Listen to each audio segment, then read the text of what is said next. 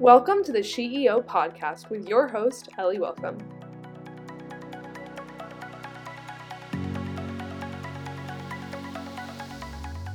This podcast tells the tales of women in the finance industry and the setbacks they've had to overcome in their careers.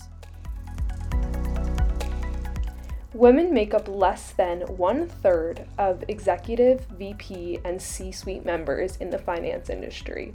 I hope this podcast can shed light on all of the factors that women have to go through while working in the financial services industry. Today's guest is Kara O'Halloran. Kara is currently the Director of Investment Research at FS Investments, which is an alternative asset manager in the Navy Yard in Philadelphia. Kara also co-chairs the FS Women's Network, an employee resource group focused on women equality in the workplace. Let's welcome Kara onto the podcast. So I'm going to welcome Kara onto the podcast. Welcome. Thank you, Ellie. I'm so excited to be here. I actually host a podcast for my job, so it's so fun to be on the other side of this. Well, this is so great to have you on. So I've already given our listeners a bit of a brief introduction on you and your role, but I wanted to learn a little bit more about what interested you in finance and why you decided to choose this career path. Yeah, 100%. I've always been a numbers person. I love numbers. I literally did, this is so embarrassing. I used to do math workbooks for fun when I was little.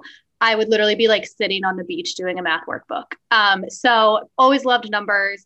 I thought I wanted to be a math teacher, actually. I think, growing up, it's really easy I just saw a bunch of teachers, right? I knew what that job was. So I was like, oh, that looks great. I know how to do that. I know what that looks like. So I thought I wanted to be a math teacher. And then I got a job in high school at a retail store. My friend's mom owned the store and she kind of exposed me to the business aspect of things, like running some of the numbers and stuff. And I realized that I wanted to pursue a career in business. So I applied. This was all happening mid-college application. So I ended up applying to business school, undergraduate business school, and majored in finance and accounting. Accounting was kind of like a puzzle to me. And I also like puzzles and math. Those are my things. So I started in accounting and wanted to eventually switch into finance. I was auditing funds, actually. So mutual funds, hedge funds, private equity funds. So I was looking at all their financial statements, and my job in accounting was very backward looking. It was, okay, what did they do? I found myself sitting there and always being like, okay, that's great, but I want to know what happens next. What are they going to invest in next and why are they going to do it? So I slowly transitioned into finance. It was a little bit more of a tough jump to go directly from accounting to finance. They're pretty different. I kind of transitioned along the way. I had a couple of jobs that were almost like a hybrid, and now here I am. So it was a bit of a journey, but the long story short is I like numbers. And I know I totally relate on the fact of, you see people in your life, like teachers. I wanted to be a teacher for the longest time. Yeah. And then you kind of like progress in your career and realize like what you like. And That's great to hear, sort of how you jumped around a little bit, because I think that's so common, especially in undergrad. 100%. And I always tell people it's so important, it's important to know what you want to do, but it's also important to know what you don't want to do. So doing like internships and co-ops, Rexall's co-op program is fantastic. It's just as important to try something out and say, okay, that wasn't for me. Finance is still one of the few remaining male-dominated industries, as I'm sure you know. So in your experience thus far in your career, have you experienced any forms of gender discrimination?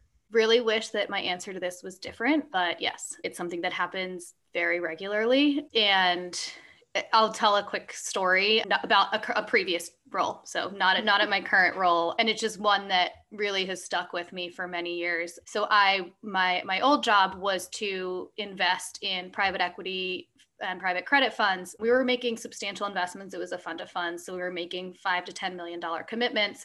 It's a good chunk of change. So I specifically remember I was at a conference one year and I was going down to, we had these almost like speed dating meetings where the funds would pitch the investors and we would decide if we wanted to continue on the process. So I was staying at the hotel that the conference was at. So I went down in the morning to go to my first meeting where I was, going to be pitched. And the conference staff looked at me and directed me to the spouse and guest breakfast. So I was like, oh, I actually, no, I'm here for meetings. But, I was one of the only females at the conference in general. I was certainly one of the younger people there. Definitely a challenge. But, I think it's something I have experienced. Unfortunately, I'm sure most women have. I think it's getting hopefully a little bit better. But, I hope it's something that in many years from now, that people who are listening to this podcast who are just starting the industry won't experience it as much as, I did, and the people who came before me. Yeah. And it's so unfortunate that people they just assume. They think one thing and they roll with it, even though they don't know like what your role is in being at the conference. Right. They assume because you are a woman that you are there as a spouse. Exactly. Yeah. And it's also unfortunate that it's not even just in finance. It's across the board. Oh, 100%. Unfortunately, sometimes I'll be in meetings and I'm the only female and I'm asked to take notes or go get stuff from the printer or, bring in the waters or stuff like that. So that's almost like the little, not as overt, but definitely a gender bias there. And a recent study, according to NBC, said that only 17% of senior positions in investment banks are held by women. And in your time from starting your first position after undergrad till now, have you faced any challenges in climbing the corporate ladder? So this is one where I actually am really happy about my answer, because I think as of now it's no.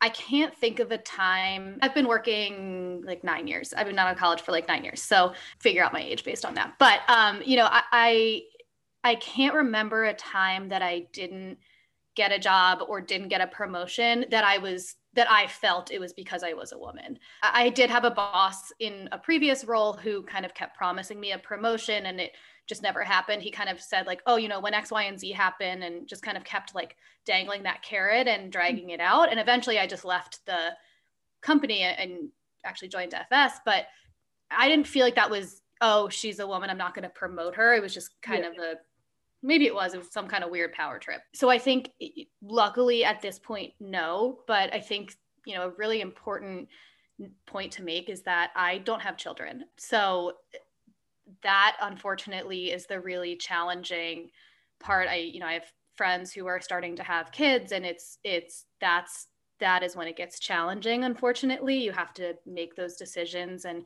you do have to take time off. And so I truthfully hope that, we can talk again, like I said, in 10 years. And my answer is still that I have not experienced any of that, but time will tell. Yeah. And on a similar note, have you ever had discussions with whether it's your female colleagues or male colleagues who are in similar roles about pay? Because I think pay transparency, and I think it was just the other day that it was like National Pay Transparency Day. It was, it was Tuesday. Yeah. Have you ever, noticed that for very similar roles, or maybe even the exact same role, that your male counterparts are making more than you? I don't know if I'm trying to think back if I've had any of those actual conversations. Personally, I have not, but I wouldn't be surprised to know that was the case. Admittedly, I think I actually was talking to somebody on, Gender Pay Equality Day. That's not what the official title is, but it was just literally 2 days ago. I was talking to somebody. We did a FS Women's Network event, which I'm sure we'll touch on the Women's Network in a second, but we were talking about this exact topic, and it was just, how do we even start to deal with it and whatnot. And it was just, she was like, you have to have the conversation. So admittedly, I have not yet been the best about being transparent and having those conversations. They're really hard conversations to have, but I think they're really important. I think it's tough because if you do hear that a colleague who's doing the exact same work as you and is the same level as you is making significantly more and they are a male, I would be very upset, obviously, rightfully so. But I think, so it's hard to then, how do you manage trying to negotiate with your boss or whatever while also, being professional, and you still have to do your job. So it's kind of like almost like a willful ignorance right now, but I know that that's a terrible thing. So that's something I need to work on, so we're all always working on stuff, right? So I think that's something, having those hard conversations is something that I want to work more on, because that's really the only way that we're ever going to affect any kind of change. Exactly. I know even in my personal life, even in just like having previous internships and now, looking at full time, I try to have these conversations with my friends just to see, like I want to be transparent about what I'm making or what I might be making, so that, and not that they're necessarily in the same industries or roles that I would be doing, but I think it's just so important that there's not a stigma around talking about your pay. Exactly. That's, we actually just, the event that I was talking about, that it was an event on negotiation. I have another one tonight. It's really obviously been a very hot topic, I think, especially lately. And it's all about research. You just, you have to do the research if you're going in to negotiate for a raise, or if you're negotiating for more time off, like whatever it is, more flexibility, whatever it is, you need to research. You need to know, um, you need to know what your peers are making. You need to know kind of what your other options are. So I totally agree. Having those conversations is so important. I do think people, again, I think we're making strides in the right direction. I think it's a little less taboo than it was. Still a ways to go, but Yep. Definitely important to have those conversations. Even my brother, like, he's like, we're very different things. He's, working in like public policy, but he even still shies away from telling people what he makes. And it's just so interesting how, like, I mean, I'm his sister. I have no qualms about knowing like what he makes, but he's still very, he wants to keep it private and not want to talk about it. Yeah. Yeah. It's a touchy subject. It's a difficult subject. Touching on how you mentioned the Women's Network, obviously we're in a very unique situation where I know a lot about what FS does to support women in the industry, but if you just want to touch a little bit more on that and talk about the Women's Network. Absolutely. So I'll touch on, I think FS in general, I'll get into the Women's Network, kind of the more formal, but I think FS has made a really conscious, we've been really conscious about our hiring and, having women in leadership roles and having those role models. And this, obviously this extends beyond just women, but if you don't see anyone in the role, in your role, you're not going to picture yourself in it, right? And that's across the board. And so I think FS has been really conscious about that, which has been great. And, I know I have female leaders at the firm that I look up to, and they are role models for me and mentors. But then more formally, we do have the Women's Network. We have a number of enterprise resource groups. But I co-chair our Women's Network. So that is really the formal, we bring all colleagues across the firm, any gender, we bring them together for networking events, for professional development, for volunteer events. And so we've been hosting, like I said, we did a negotiation workshop this week. We did a volunteer day last week. So really kind of run the gamut of, sometimes we just have a happy hour. So it's really just a great way to get to know other people around the firm who either, maybe you won't interact with them on a daily basis, or especially in this, hybrid, virtual, whatever environment, it's been great. And a lot of people have been hired in the last couple of years. So it's been really great to, just get to meet people that you wouldn't get to, on a daily basis. Yeah. And it's funny because I was actually in charge of communicating an event about the Forum of Executive Women. Yep. And obviously I won't say people's names who signed up, but I just thought it was so interesting that there were several men who signed up who are in these like high leadership roles. And it just shows that they are, putting in some effort. Yeah. And they're trying, I think, to make sure they understand. I think it's important. I just keep talking about this one workshop that we just did because it's top of mind. Yeah. And we had men come to that because I think it's really important. It was all about negotiation skills for women, but kind of just how our gender can play into the way that we negotiate. So not necessarily just for women, but I think it's so important that men are aware of that too. They need to, we're expected as women often to understand the other side's point of view because we're more thoughtful and these are the stereotypes, right? These are the gender norms. And so we're often expected to understand the other side of, whatever our discussion that we're having. I think it's equally as important for men to understand where we're coming from, some of the biases that get put on us. So yeah, so I think it's great. That's why we open all of our events to all colleagues across the firm. I think everyone can get something out of them. Yeah. And I mean, I know from the events that I've attended, I found them very valuable just from my own perspective. So I can only imagine, someone who's in different shoes, trying to learn and be supportive and understand, what females in the industry, even in other industries, face on a daily basis. And this is just something I actually recently had learned about in my sociology class. The 9-to-5 workday is actually very almost discriminatory against women because women are then expected to do all of the housework after work. And I just thought that was really interesting. And I wanted to hear your perspective as someone who obviously is in a very, high-powered role, and how you experience, doing your own duties after work without obviously getting too much into your own personal life. But you know what I mean? Yeah, totally. I mean, I already said I don't have kids, so that's a huge thing that I don't have the responsibility for at this point. It's so difficult. I look at the people who, like, I have a hard time. I'm like, I'm me, and I have no children to take care of, and it's still like I have to come home and I have to cook and I have to do the laundry, I have to clean my house, and it's exhausting. Sometimes my house is just a disaster, and I'm like, I'm not going to show you that side of the Zoom room. I will say I think that the pandemic flexibility that we've gotten is going to be very helpful for women going forward, and I hope that it's something that as an industry, as a culture, we can continue with, because I have days like this week. I was traveling all last week, and I came home and I was like, I just feel out of sorts, right? Like I just, I was at work late Monday, Tuesday, and I just needed some time. I was like, I need to do my laundry. I need to go to the grocery store, and, I need to get these things done. And I can put a load of laundry in while I'm working, right? I can run to the grocery store. It's across the street, and grab whatever I need. So I think having that flexibility has actually helped with women being able to, I mean, you're never going to do it all, right? It's a myth, but it's definitely helped kind of allow us to, do as much as we can, I guess. I'll say that. Yeah.